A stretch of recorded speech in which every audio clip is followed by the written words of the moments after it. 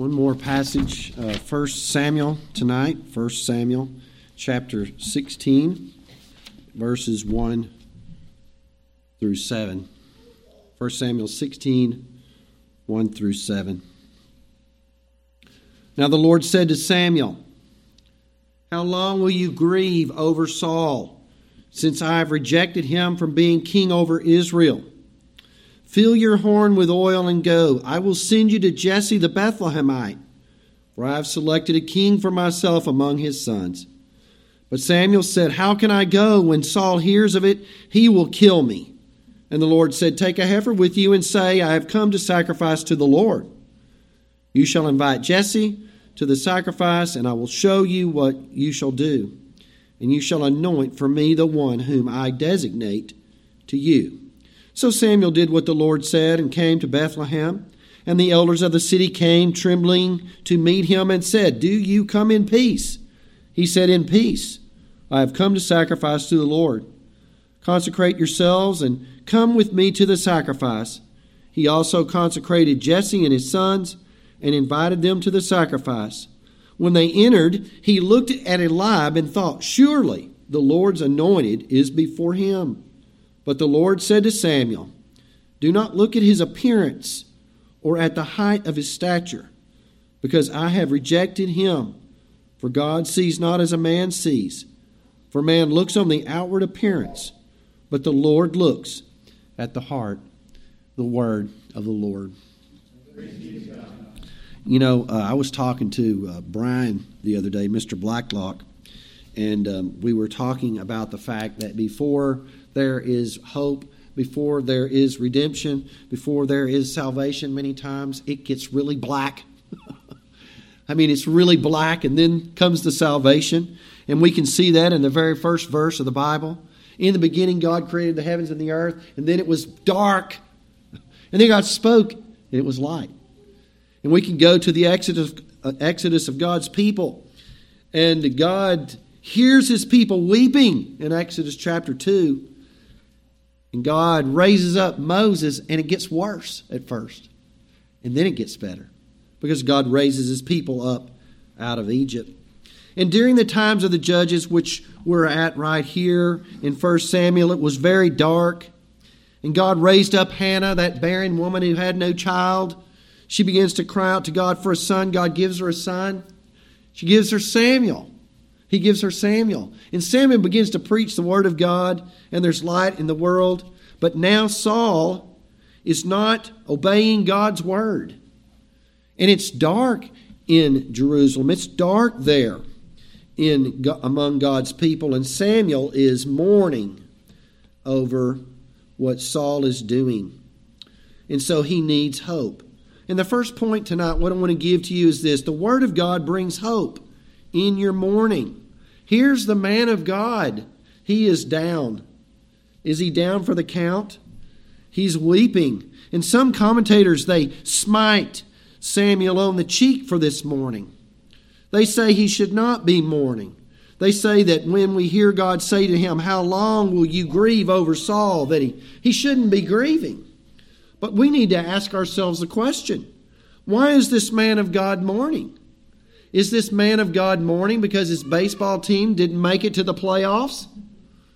I mean, is this man mourning? Now, listen, I told Emil this morning, I said, is this man mourning because he dropped his phone in the toilet? He said, "I would probably mourn over that."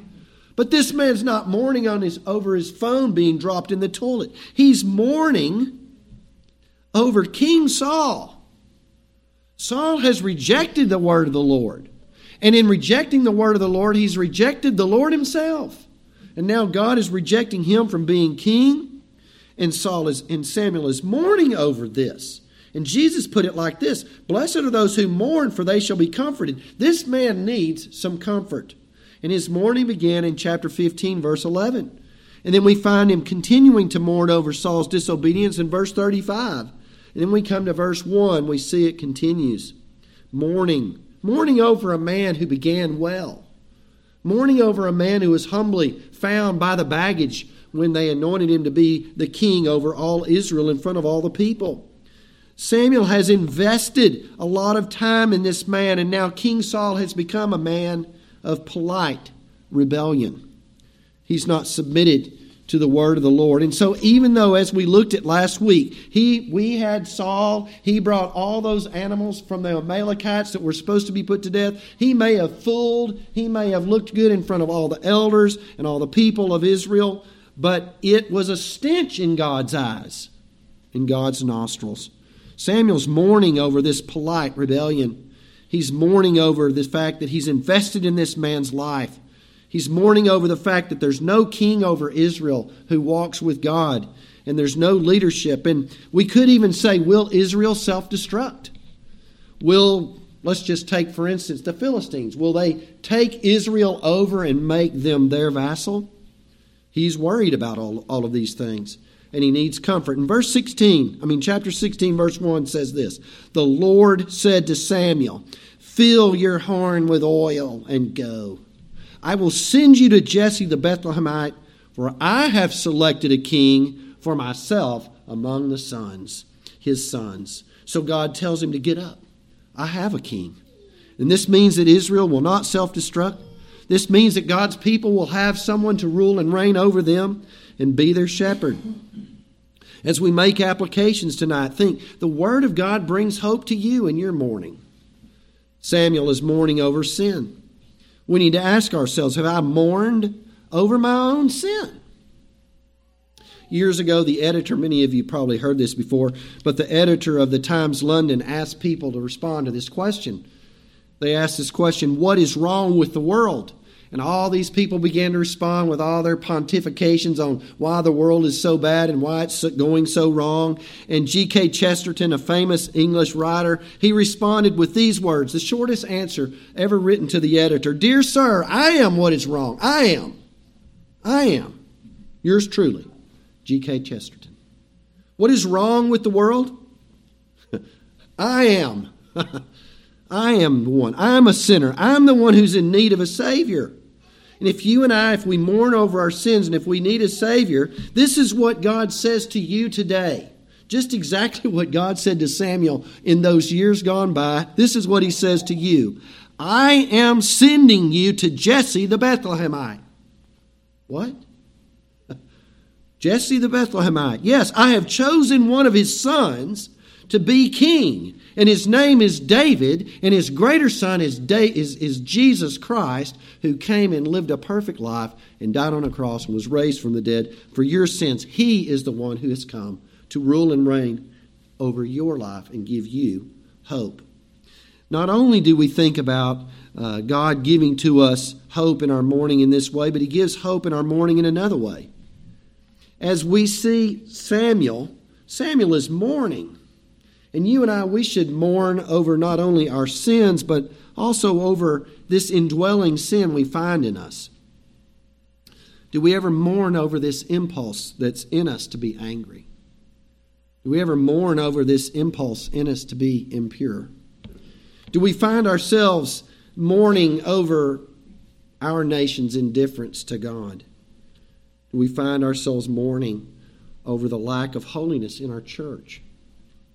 You know, it's interesting, you look at Samuel, and Samuel, God has burdened him to mourn over his nation, and burdened him to mourn over the magistrate, and burdened him to mourn over these things.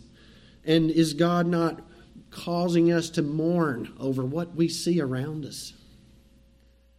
Would God not cause us to mourn over the sin that we see, and God would change us, and we would pray that God would work in us so that we might share what God is doing in us and seek to bring His Word to this world. It's so difficult. So difficult. We go out and we knock on people's doors and we talk to people about Christ. Nobody's coming, it seems like sometimes to us. Is God burdening us to mourn over those around us so that we might be ready to share Jesus Christ to others and bring them hope? Well, second, the Word of God brings wisdom in our obedience. Notice what it says in verse 2. But Samuel said, "How can I go? When Saul hears of it, he will kill me." Now, just like the commentators were smiting him on the cheek for being for mourning, saying you shouldn't be mourning, Here the commentators smite Samuel on the cheek and say he should just charge off and do exactly what God says and set his face like flint and do whatever he has to do. Don't worry about Saul. Shouldn't Samuel be afraid? Should he be afraid? Why should he be afraid? Well, let's think about why Samuel should be afraid. Saul's going mad. I mean, listen, you get to the end of this book, this man is a madman. This man is going mad. He was ready to put his own son to death in chapter 14 for eating a little honey with his sword. This man has disobeyed God. This man rejected the Lord, and now the Lord's rejecting him, and he knows there's another man in the wings over here ready to take his place. And if Saul's looking for anything, Saul's looking for Samuel to do something, he's looking for him to maybe anoint somebody, he's watching, he's going to check it all out, and I'll guarantee you he'll get the news back on the grapevine if Samuel does anything about anointing somebody to be a king. So this is legitimate fear. And so we see here that God gives him the wisdom of what I would call tonight concealment. The wisdom of concealment. Samuel is to go to Bethlehem, and he's to anoint one of Jesse's sons to be the next king. But notice what God tells him to say in verse 2. Take a heifer with you and say, I have come to sacrifice to the Lord. That's what he's to say. You're not to tell the elders. You're not to tell Jesse. You're not to tell the people the main purpose for which you have come. You are to conceal the main purpose for which you have come.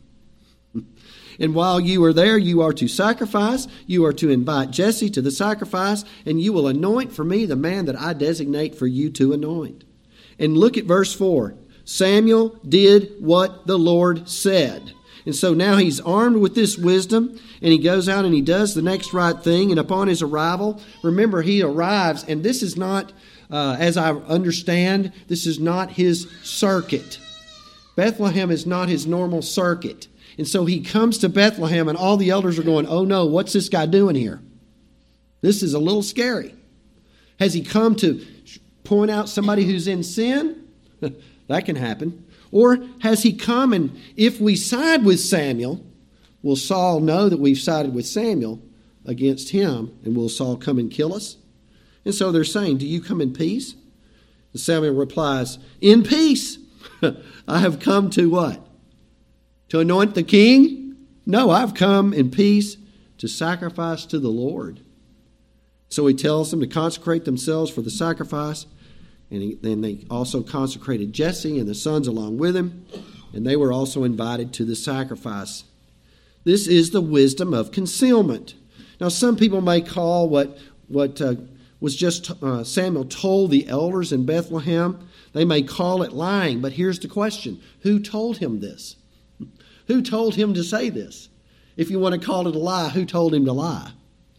The one who told him to say this is God himself, and God never lies. He endorses this, and it's not a lie. Rather, it's concealment. This is at no time untruth. This is what John Murray writes in the Principles of Conduct. There was no untruth in what the Lord authorized. This incident makes clear that it is proper under certain circumstances to conceal or withhold part of the truth. Saul had no right to know the whole purpose of Samuel's mission to Jesse, nor was Samuel under obligation to disclose it. Concealment was not lying. Concealment is necessary to guard jealously the distinction between partial truth and untruth. There's a great wide gulf between concealment and speaking what is false. And this vital distinction is something that we need to master in our lives so that we might be wise as serpents and gentle as doves. You and I are not under the obligation to tell everybody everything on the inside of us. That's a really big lesson to learn. I could tell y'all some stories because I just used to say way too much. And I hurt for it. Well, let's make a few applications. A knock comes on the door of a German couple who's hiding some Jews in a special closet built for taking care of these Jews. The Gestapo comes in and says, "Do you have Jews here?" And they say, "No, we do not have any Jews here. Please feel free to look around." They are under no obligation to tell them this. They have no obligation to tell them. They're not obligated to tell wicked people who are going to use this truth in a way that will cause somebody to die. They are under no obligation for that. And so they don't have to necessarily tell them everything. Does the United States tell everybody where the missile silos are? We know we have them. You've been at work all day. Here's a good one. You've been at work all day. Your boss comes up. He does something to you early in the morning. It causes you to be resentful toward him. I mean, you are upset at him. And at 2 o'clock in the afternoon, you've been going at it since 8. At 2 o'clock in the afternoon, he comes up to you and says, "How's it going?" You're supposed to go, "I'm so full of resentment for what you said to me." No, you don't owe him. You don't tell him your sinful thoughts. You say, "You know what? I was just thinking it was so good that I have a job." And you're so thankful for your job, aren't you? Don't you need to provide for your family? You don't tell people your sinful thoughts that you're struggling with. You tell them to God. And if you need a minister to tell them to, you have one, or you have elders, or you have a mommy or a daddy. And you tell those things to your mama, your daddy. I always thought it was very interesting talking about Martin Luther. Martin Luther never said that penance was or confession was a sacrament, but he always had somebody he confessed his sins to. It's not a bad idea to have a person. But we don't tell everybody our sinful struggles. We're doing this all the time with our children. Our children come up to us and say, "Mommy, Daddy, where do babies come from?" And what do we say? Do we tell them everything? No, we say what they need to know. We say, hey, they come from a mom. God gives them to moms and dads who love each other. Let's say that you want to go look for a new job. So you arrange to take the day off. You're going to go and interview for this job. You take your wife. You're going to go out to eat. Right before you leave on Thursday, your boss comes up and says, "What are you going to do on your day off?" "Well, I have these aspirations to get out of this job and go to another one." No, you don't. You say, "I'm going to take my wife out of town, and we're going to go out and eat." And you don't tell them necessarily everything. If you get my drift, those are some of the problems I had when I was around 34 years old. God himself conceals matters. Proverbs 25 verse 2 says, "It is the glory of God to conceal a matter." William Blakey in the 1800s writes, "God's providence is like a spider's web." God concealed from Job chapters 1 and chapters 2. He didn't know about the courtroom. He didn't know about Satan. He didn't know all of these things that God was permitting Satan to test him. The Lord Jesus, he concealed from the Syrophoenician woman what he was going to do until the bitter end. And Jesus conceals what he was going to do for Lazarus after he died. And he went in there and he raised him up for his own glorious ends. Now let's look at the flip side of this for a second. William Blakey writes, "To conceal what you are under no obligation to reveal when some important end is to be gained is acceptable. But when concealment is practiced in order to take an unfair advantage of anyone or to secure an unworthy advantage over him, this is a detestable crime." And so this is the flip side of it. In other words, you and I can't use concealment to break a commandment, right? So if somebody is going to sell a car, you have to tell them about the defects of the car. Because if you don't tell them all the defects in the car, you're like taking money out of their pocket. You're stealing. You're violating the 8th commandment. And young people, you can't use concealment from your parents. You owe your parents all the truth. You owe your parents the truth. And so if you are told to come home one night, and then they ask you, "So what did you do after you came home?" And you went to Tim and you went to Tiffany's house, and you only tell them that you went to Tim's house, and you don't tell them that you went to Tiffany's house. That's not concealment, that's lying. Okay? So we don't use concealment in order to cover our sin. But the Word of God at times brings us the wisdom of concealment as we are obeying. So Samuel goes to Bethlehem for the purpose of sacrifice, and he doesn't say what the main purpose is, which is there. He is there to anoint the next king of Israel. And this brings also, as we think about the Word of God, it brings wisdom not only of concealment, but it brings us the wisdom that we need to get to the heart of the matter. So everybody is consecrated and prepared for the worship. And Jesse and his sons were there, and they're consecrated and they're present. The sacrifice is made, and before the feast can be had by all the people gathered around, they have to take the animal and they have to get the cuts of meat that they need from the animal and then prepare. And during this time, Samuel would have had time to take Jesse's sons aside and to see which one God points out to him. Verse 6 says, the first son that came up in front of Samuel was a man named Eliab. And he was probably Jesse's firstborn son. Immediately Samuel said in his heart, surely, in his heart, remember, surely the Lord's anointed is before him. Samuel is there to do the Lord's bidding, and I want you to think about him. He's got his horn of oil, kind of like Doc Holliday. He's got his pistol in his hand. He's got his horn of oil. He's ready to pour it out on this guy because this guy is tall. This guy is powerful and stud-like. And just as Samuel's about to take that oil out and pour it on his head, God says this, do not look at his appearance or at the height of his stature, because I have rejected him, for God sees not as a man sees, for man looks at the outward appearance, but the Lord looks at the heart. Now, up to this point, we could say that we've kind of said, no, you shouldn't be upset at him for being fearful. We've said that you shouldn't be upset at him for his mourning. But now God corrects him, not me, not a commentator. God corrects him. Samuel, listen to this, sage man, godly man. What's he immediately impressed with, folks? He looks at Eliab and he goes, that's got to be the one. He's wowed. Surely this is the Lord's anointed. This is what Davis writes. Y'all listen careful. Eliab was doubtless an impressive hunk of a man, around 6'2" perhaps, and about 225 pounds. He met people well, all man,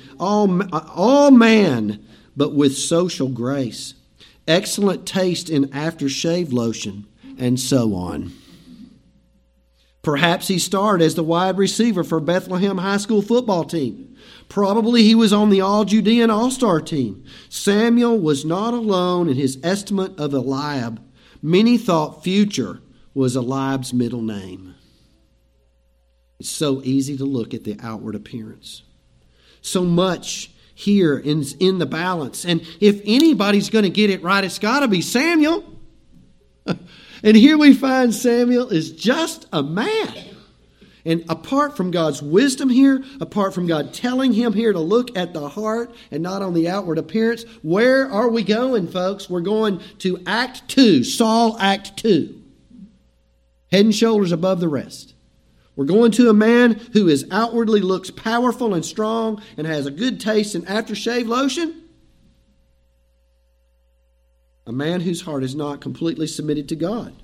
Now, let's do a little caveat here, and I promise it won't be as long as this morning's. We're not to conclude from verse 7 that God is opposed to outward appearance. Right? Listen, after Eliab comes by, the other 6 come by, and then he says, are there any other sons? And he says, yeah, there's one out in the field. Remember what Eliab says about him? He's out there with his few sheep. So they bring the runt of the pack in. His name is David, and that's the one that the Lord designates to have the oil poured on his head. And so at the end of the day, we read verse 12, and you know what it says about David? It doesn't say he was ugly. It says he's ruddy. He had beautiful eyes, and he was handsome in form and appearance. I don't know if we're going to start watching them again, but we watched Pride and Prejudice recently. And I always love what Jane Austen said. He had a pair of fine eyes. That's a great line, isn't it? He had a pair of fine eyes. David had a pair of fine eyes. In the King's English, he says, he was goodly to look at. Being a knockout or being handsome is not bad in and of itself. David had good looks. God doesn't choose based on ugliness. But what we're being taught here is that outward appearance doesn't qualify a person, and outward appearance doesn't disqualify a person. But what matters is what's on the inside in the heart. The Word of God gives us wisdom here, needed to get to the heart of the matter. And you and I, we need to be reminded of this just like the old prophet did. We're all so prone to think that appearance is everything. But God is warning us to look past outward appearance and look at the heart. The idolatry of outward appearance is the most extensive form of idolatry in the United States or in the world. Botox. And guys, listen, don't be upset. I like my wife to have her fingernails done. But it's all, have you been around, it's augmentations, hairdos. We have our tags on the outside of our clothes today instead of on the inside because we want everybody to know what we're wearing. What's up with that? It's not about what we wear, according to God. It's what's on the inside of our hearts. Let it ring in your ears. Man looks on the outward appearance, but the Lord looks in the heart. And God would have us repent of this sin and always be thinking about the heart of the matter. In all our decisions, we need God's wisdom to get to the heart of the matter. If we choose a pastor, we got a church looking for a pastor. Look for the right heart. Don't look for the man who presents well. Don't look for the man who meets people well. Don't look for the man who has the best aftershave. Look for the heart. Does this man love God? Does this man care about people? Does this man pray, and does he care about his wife? When you're looking for an employee, when you're looking for a husband or for a wife, 1 Samuel 16:7. 1 Samuel 16:7, man looks on the outward appearance, but the Lord looks at the heart. For the heart that is willingly submitting to the Word of God. Well, if you persist in this kind of thinking, then you're in danger for your souls. Think about the Pharisee of Jesus' day. What were they concerned about? They stand on a street corner to be seen. They pray on the street corner to be heard. They want people to applaud them for all that they do, all the giving that they do. We could go through all the things they do, but they forgot their hearts.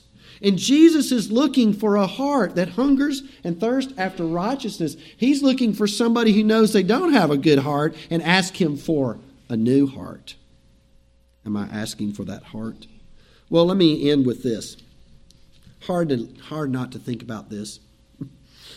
The wisdom of God, it provides for us, the Word of God provides wisdom for concealment, wisdom that we need to get to the heart of the matter, and the wisdom that we need to get to the heart of worship. You know, I grew up in a church and we were very focused on outward, external things. Everything was scripted, everything was had to be so well done. And I love for everything to go flowing smoothly along. I'm sure you all do too. We want all our elements to flow with ease and perfection. But then a baby cries. Or then Mr. Samuel, who sits over here in California, yells at you. And we all let it go. You know why? Because this man's had a stroke. What's the heart of the matter when it comes to worship? Are we upset when the pianist misses a note? Are we upset when the preacher mispronounces a word? What's the heart of the matter? Is it perfection when the baby does not cry and imperfection when the baby does cry? What is the heart of worship? Is it when the pianist never makes a mistake and the preacher never makes a mistake, or is a mistake okay? Well, isn't perfect worship when we come here and we give our hearts to God? Isn't it perfect when we come here and let Mr. Samuel do what he does and let babies cry and we worship God with all our hearts, minds, soul, and strength? When we hold nothing back, when we understand we're unworthy and we mourn over our sins, but we find in Jesus Christ our Savior, isn't that perfect worship? When we long for mercy and we know that God smiles on us and accepts us in Jesus. When we know that we have hope, when we know that we have wisdom just like Samuel, and we see light before we leave worship? Isn't perfect worship when we sing praise to God and give Him what He deserves and we know that He's with us? Isn't perfect worship when we love each other and when we bear with each other and believe all things and hope all things and endure all things? Isn't that perfect worship? I love it when it's flawless, but when is it going to be flawless? It's not going to be flawless. Worship from the heart, giving yourself to God. That's what He loves. Well, the Word of God brings you hope and comfort in your morning. The Word of God brings to you wisdom in your obedience. And that wisdom will give you the ability to know what to say and when to say it. And God's wisdom will give you the ability also to enter into the heart of what true worship is, which is from inside of us as we give ourselves to God. Let's pray. Father, we end on this note about worship, and Lord, we would pray that our worship tonight would be in spirit and in truth, from the heart, cries or no cries, mispronounced words or not, but Lord, that we would be giving ourselves completely to You. We praise You for our Lord Jesus Christ. We praise You that He's the Savior of our souls. We praise You that He cares for us, that our sins are pardoned, that He protects us and provides for us. We praise You for the wisdom that we have as we walk with Him. We ask, Lord, that You will give us this wisdom throughout this week, that we might be lights. We might be the salt we need to be in our world, in our homes, in our world. And Lord, we pray that You would teach us to pray for each other, that we might walk according to Your ways. And we ask, Lord, that even as we put our heads on our pillows tonight, that we would prepare to worship You from our hearts next Sunday morning and Sunday night. We pray this in Jesus' name. Amen.